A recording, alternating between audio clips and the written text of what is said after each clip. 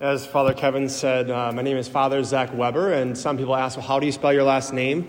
Well, it's 1B like the grill, so that's my last name is Weber.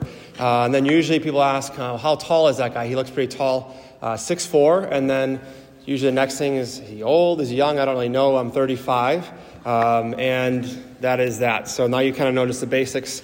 But I just recently came here last summer, and it was in the middle of the pandemic, and came to the campus to be the chaplain at the Newman Center, which is right across from the library.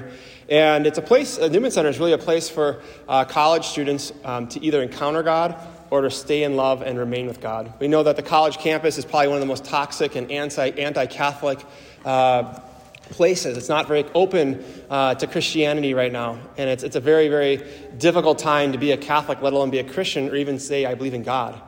And I felt called to be a priest when I was in college. When I was in my sophomore year in college, I was playing baseball, kind of doing the college thing. Everyone said, party, girls, and just make it look like you have it all together and kind of be a jerk and you'll be happy. And the problem was I wasn't happy.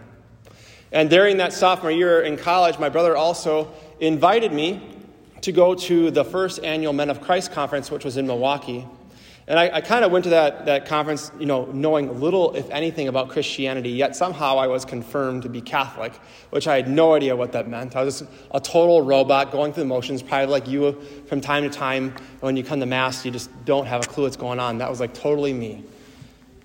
And I went to that conference, and my life changed forever. I heard a gentleman preach that day, a priest, and he talked to us about what it meant to be a man, and I realized I was failing miserably at that. But I knew what he was saying was true, and he said, if you want to be a man of God, go to confession and surrender your life to Jesus today. And in my heart, I'm kind of like, that's pretty easy. I'm okay. So I did. I went. I knew I wanted to be set on fire. I wasn't happy. I wasn't joyful, and what he was presenting to me was the most authentic version of Catholicism I've ever heard. So I went to confession and just felt that lift. Maybe you had one of those confessions before where you just finally let the Lord know everything. Now, mind you, I probably went to confession once before this, so thank God for that priest who was very patient with me, because he's probably thinking I'm like the dumbest person in the world or something, because I didn't know what was really going on. But I said, I'm here to surrender my life to Jesus. And later that day, I heard another priest talk about his conversion. And a part of his conversion story was that he was clinically dead for 3 hours and came back to life by the grace of God and gave his life over to Jesus. And I never heard stories like this. I never heard the gospel like this before. But then it came time for Mass, and that's like when my life changed for sure, forever, right? And, something we do every single time, and I wish I could say it was the music that moved me, but it wasn't the music. And I wish I could say it was the readings, the Word of God, which I love the Word of God, but it wasn't that. It was something that you and I do every single time we come to Mass. But I think I had to go to confession to hear Jesus speak to me in a way I could simply and humbly understand him. It was the Bishop of Milwaukee who was the main celebrant that day, and now he's Cardinal Dolans, for those who know. He's in New York now.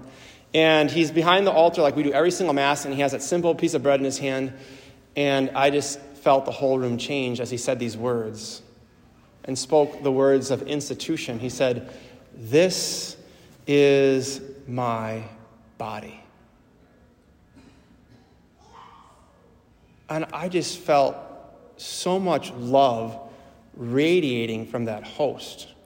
All of the hardness in my heart, all of my lack of authenticity and transparency, all my falseness, he just shattered it all. And I just felt pure love. And as he's holding up Jesus and offering Jesus up for the salvation of all the souls in the world, all the sins in the world, I heard a voice, not externally but internally, that this is the purpose of life. This meaning the Eucharist, giving your life away. And then I heard the words, and you are called to be a priest. And I wish I could say, I just ran to the vocation director and found out, how can I sign up? But, I was scared because I didn't know much. I went into this conference knowing very little. All I knew was barely maybe a Hail Mary. I don't think I ever heard of the Glory Be before. And maybe I could have stumbled through an Our Father. But like Father Kevin said, the Lord can do a lot with a little, right? Nothing is impossible for God.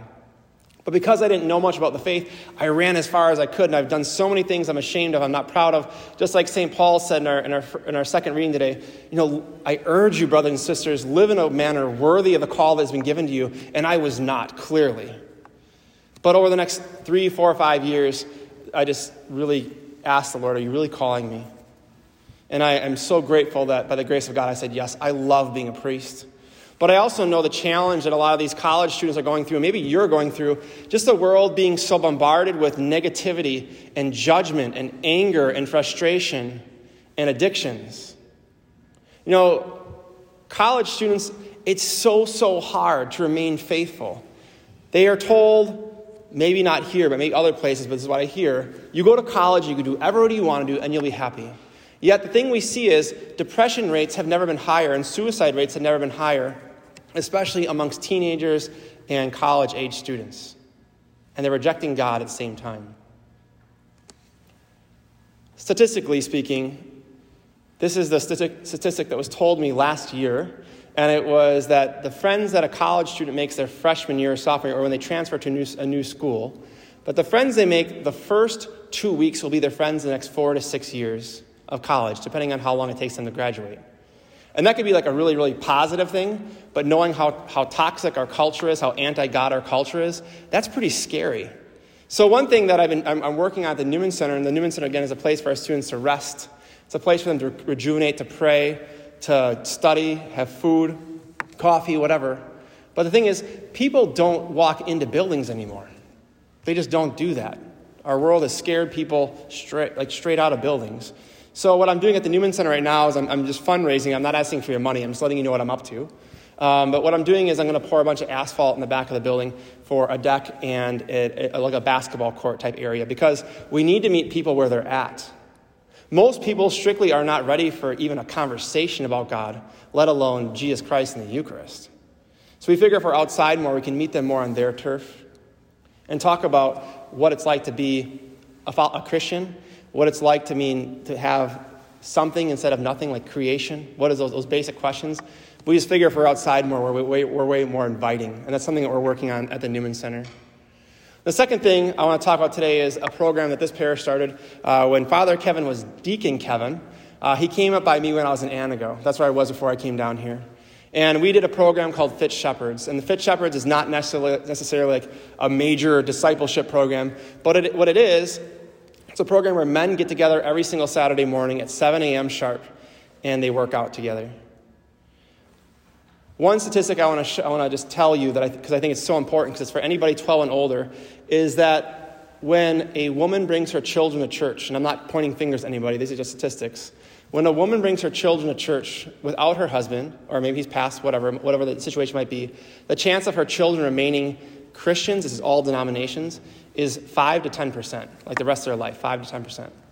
But when the dad brings them, no pressure to the baptism over here, when the dad brings them, the chance of that child being a lifelong follower of Jesus, a lifelong Christian, goes up 50 to 80%. Women have been doing so much work and amazing work in the church, but men, we've just become lazy in general. The women can do it. We need to work together. We need unity, right? And one thing we notice with Fit Shepherds, it helps build that bridge. So this upcoming Saturday at 7 a.m., I want to challenge and invite all the men here to come. We're going to do a beginner's workout, so I'll be doing a beginner's workout, so very, very elementary. And if you're thinking, I don't know if I can come, well, if you can walk, you can work out, okay? If you can walk, you can work out. And also, if you're thinking, I'm pretty advanced, I go to the gym all the time, I'll kick your butt. I don't care. I can add advanced pieces to this workout. But the thing is, we got to do things differently. I'm not talking about the liturgy. I'm talking about building fellowship. For some people to walk into church doors, it's just not going to happen, but they might meet you in the parking lot. And this is, again, meant to help challenge us and hold us accountable. And I've just seen this program called Fit Shepherds work really well and help build stronger men who are encouraging one another and helping one another find deeper purpose, deeper freedom in Christ Jesus. But again, 90% of the workout is physical, 10% is spiritual. So we're not doing all this high praise worship stuff. We're just meeting people where they're at. And you look at gyms and they're packed, and you look at pews and they're empty. That's just not okay. So that means we got to go out and get them. But maybe we don't have to go so far. Maybe we just have to go outside of our doors and ask people, 7 a.m., what are you doing? You want to work out? And then usually what happens is the women get jealous and they say, well, what about us? It's coming. Father Kevin and I are going to work on that. You guys are so blessed to have a priest who will do anything for you to help you encounter Jesus, and he's helping get this program going. And we do have a women's program called Faustina Fit. That'll come. But the men got to pull their weight. We've been just getting our butts kicked by being lazy. So I want to challenge all the men here, 12 and older, to come every Saturday morning, but grow in fellowship. But come instead of like, oh my gosh, what would happen? What if they're all more in shape than me? What if you actually meet someone who can help you on your journey? What if you ask that question of going on Saturday, what good could happen? And usually it takes a few workouts to kind of get the hang of things because you got to get past that hard phase. But the guys there are very encouraging, and it's been good. Usually we average between 15 and 30 guys working out here every time. It's been very encouraging. But we need to do a beginner's workout to get more to come. And in my time here in Oshkosh, I felt very encouraged. I just want to say thank you for welcoming me, and I hope to be around more often. But once the semester starts, we just got to go crazy and go get people. So it's pretty busy once the semester starts, which is like September 8th, I believe. And I just want to say, again, thank you for allowing me to be here with you. Thank you for being an encouraging community. And if you have any questions or would like to just chat about faith, chat about anything, I'll be in the narthex after Mass. So I just want to say thank you again for your graciousness to me, for welcoming here. Thank you, Father Kevin, for letting me be here at Mass.